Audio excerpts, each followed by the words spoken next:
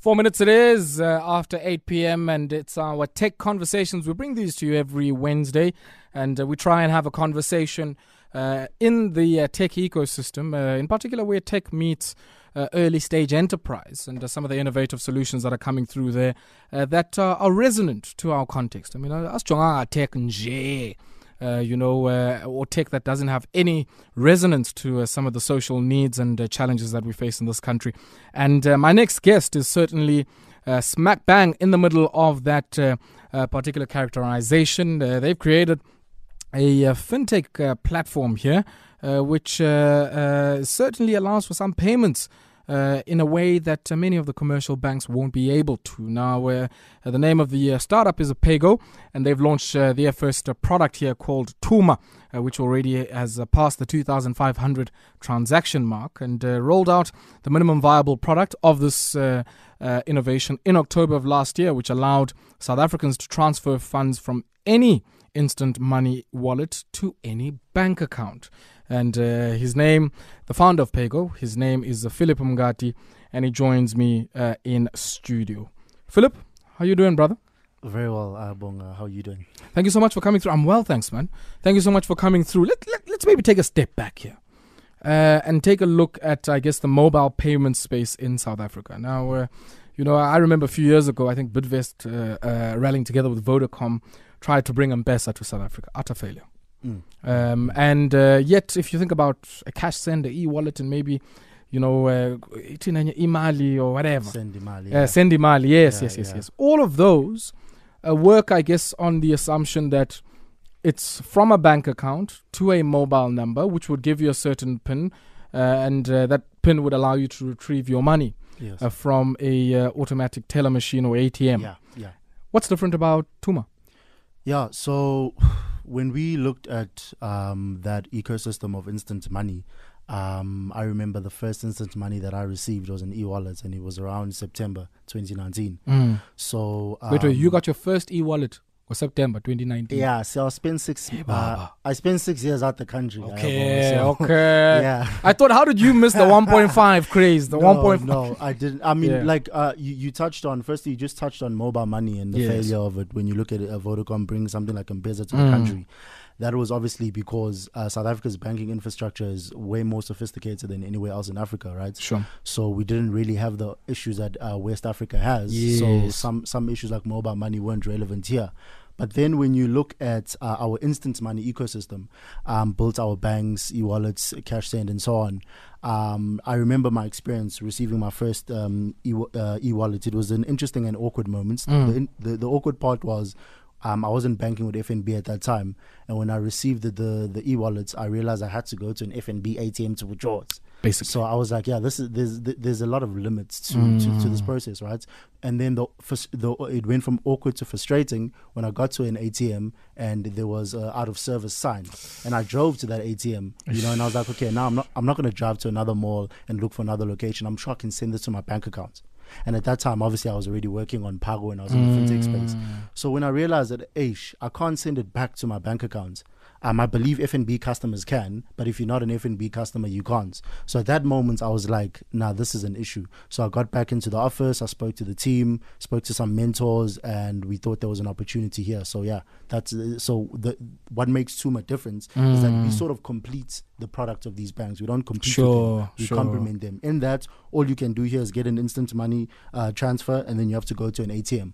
We're saying, what if I don't bank with you, or what if I don't want it in instant money and it was convenient for the sender? So then we allow the receiver to just send it to any bank account that they want. So in a way, you augment or even, I guess, create some form of interoperability between the different platforms that are sitting in different banks. Yes. And I want us to talk about that because, there's a big debate happening in South Africa now, for instance, in the sort of digital space, and it's part of this copyright debate with the US as well, around interoperability of systems and how much, can a FNB or a ABSA allow you into their system for you to be able to have some co-articulation between, one, you getting the sendimali and you then being able, I guess, to send that back to your account, even if you don't bank with the company that gives sendimali. How did that work, and how did that influence the MVP you ended up getting to, or the minimum viable product? Yeah, so I attended something by Nedbank, the open API stuff, and it's touching on that. Right? It's still very new in South Africa, obviously, so there's not a lot of developments. And to be honest with you, I only know of Nedbank really introducing that for now. That have opened up their space. Yeah, because you find other banks. I'm not going to say the names of the banks, but you'll work you've it already out. Started, man. I'm trying to work with these guys. Okay, sure. But there's banks who like corporates basically in South Africa. A lot they'd want to brand the stuff as their product, and so that's what we've seen in terms of trying to work with them and this open banking, this whole open banking thing. Because even the banks that have introduced it now, it's also still very limited, right? But it's a good start because it's, like I said, it's new. And the banks are opening up to that because also they're aware that fintechs in Africa are booming, right? And it's either we're going to replace you or we're going to work with you. It's that type of thing, right? So yeah, I just think it's open API with banks opening up their systems. It's new. The banks are still learning about it, but they're definitely open to it, and they're starting to do it. And that's going to be great for startups like ourselves who are building products to complement what they already have out there, right? Because that's what we are. That's what startups do. We look at the products that are there. We, as customers, we say, this could be done better.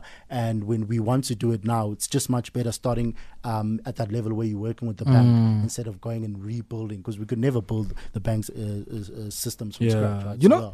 I mean, a lot of people, Philip, tend to think that, you move from one idea born by necessity straight to now saying, hey, I've got this MVP, I've got this proven concept, without really factoring in that, it's also a very costly exercise, that development process, the prototyping and the testing is a very expensive process.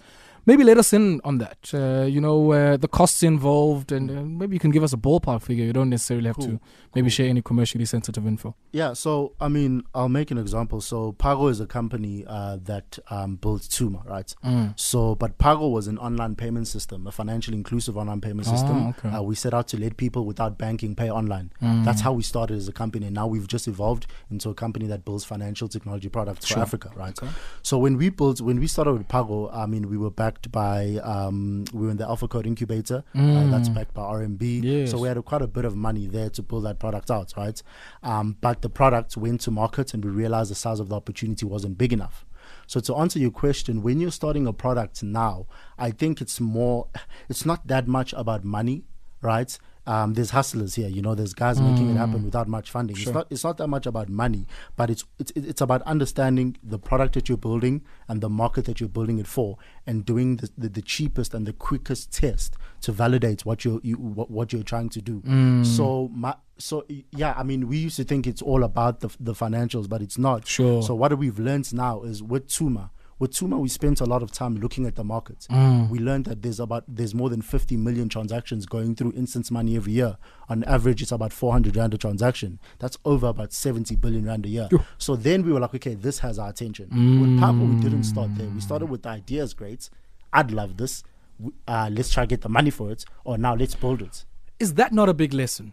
Not only in the tech space, but for all entrepreneurs of all size, about opportunity identification and about, I guess, insertion into the marketplace. It's very important, and it like you said, it was a huge lesson for me, and it's a lesson that I'm very grateful that I learned at the stage where I was, because now anything that you look at doing, you've sort of got a process now that's working or that has worked. So yeah, understanding the opportunity one. And then just going to test that opportunity. I'll tell you, with the Ituma, we just put out a basic web application online, and we pushed it. And what ended up happening is we saw the traction, we saw the transactions coming in. Then we were like, yeah, people really want this. Now let's actually build a proper product. Okay. I've got one of our people here on Twitter, Zina, saying, this is a brilliant concept. At least now you don't have to cash out the funds immediately. Since this is a third-party app, I do worry about personal data, though. What are some of the contractual agreements with the banks when it comes, I guess, to data and the privacy with which that data is shared? Cool. So yeah, in terms of data, so we do the typical KYC, right? If you're going to work with the bank, to know your customer, yeah. So because obviously there's money laundering stuff and FICA and all of that, exactly. And most importantly, if you're going to be working with institutions like banks, they answer to the Reserve Bank and whatnot, to the regulator and the registrar. Yeah. So we would need to comply. So just a quick answer to her would be all the data we collect is necessary. We don't collect any data that we really don't need, and also we don't share that data with third parties. If we did that, we'd have to get consent, but at the moment there's no model for us in doing that, right? All the data is just about us understanding who you are, and so that we can also comply with the requirements that the banks give us if we integrate and work with them. You got the MVP, came out in October. You're now just over 2,500 transactions. We're actually now over 3,000. Over 3,000. Yeah. Okay, all right. Talk to me about route to market, because you're going into a space here where, yes, the banks are already there, you want to assist them, but also the banks in many low-income communities are competing with grocery retailers for the same market. So the same person who would receive an e-wallet might also be the same person who goes to a money market teller at a grocery retailer to go and collect money with their ID. Is that in any way influencing, I guess, your own route to market and some of your strategy going into the marketplace to scale this innovation? For us, in terms of scale, the only thing that we're really looking at now is just banks and integrating with them. Sure.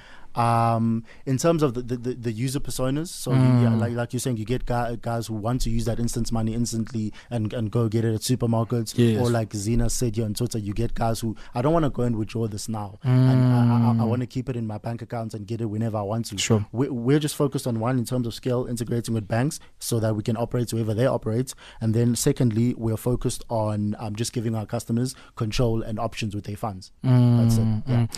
What's quite interesting for me, I mean, about sort of the work that you guys are doing here is, the ability not only to retain that money, but also how, you can work, say, in the informal sector where many people are already being paid through an e-wallet. And there's always, I guess, the sort of risk around security issues of always carrying wads of cash. So it certainly does resolve that particular issue for many people who are paid in cash and out of preference or out of anything else, to really revert that money back into one's bank account. What does it mean by way of fees, though? I know you can't answer that, but I mean, one would think that the banks themselves would be thinking about that. In terms of what? The fees that we'll charge the customer?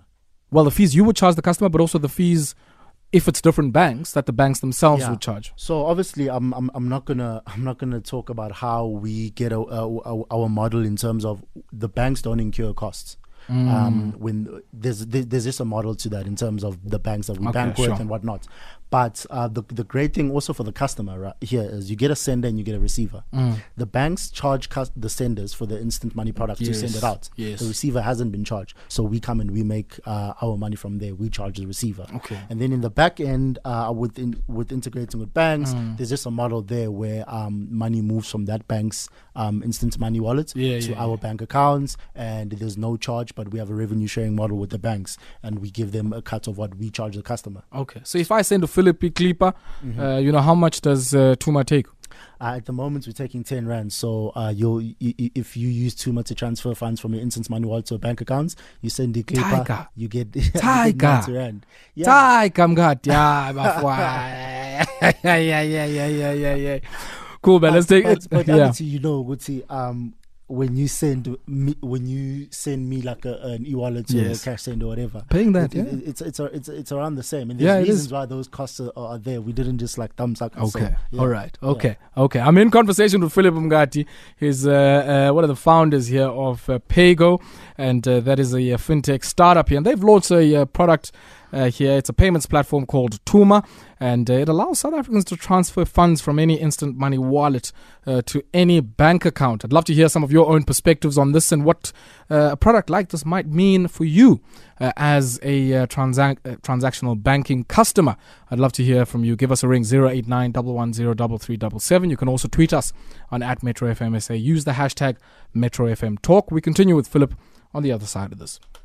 21 minutes it is after 8 p.m. and you tuned into Metro FM Talk here on the Mighty Metro. We're taking a look at conversations in the world of technology, and I'm joined in studio by the founder of Pago, which operates Tuma, which is a payments platform that allows you to transfer funds from any instant money wallet to any bank account. Now, Philip, one of the things for me that are always of interest here, certainly if you go to the market in the manner that you've painted as, I guess, a complementary actor to many of the banks and their money wallet facilities.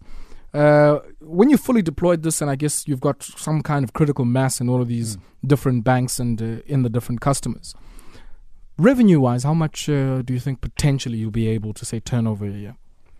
So just to give a high-level overview, like I said, we make money from the transactions, yes, right? Yes. So annually, our data shows that there's about 50 million, at least 50 million instant money transactions, and that's just is that monthly or daily? Annually. Annually, okay, and that's sure. just coming from the two of the biggest banks with the most activity in instant money, right? So if you take, let's say you take 40 million transactions, you times that by 5%. Let's say we get 5% of those 40 million, that's 2 million transactions, and then you times it by our fee. You're already looking at least 20 million. I'm saying lapo. I'm like, hey, steps okay, so how much? High level overview, just like from getting 5% of the market share, we're already looking at a revenue of 20 million rand. But obviously we'd hope for more, for a much bigger market share than that. Yeah. Okay, and it's really a space, Abonga, where there's very high activity, and South Africans love using instant money now, sending money between each other. So the opportunity for us is it's definitely there. Okay. Let's put the headphones on there. I've got one caller who'd like to weigh in into our chat. He might have some questions or comments for you. And he's coming all the way out from eThekwini. Bonga, good evening to you. How's it? I'm well, thanks, man. How are you? Fine, thanks. How are you, bro? Good, man. Please go ahead.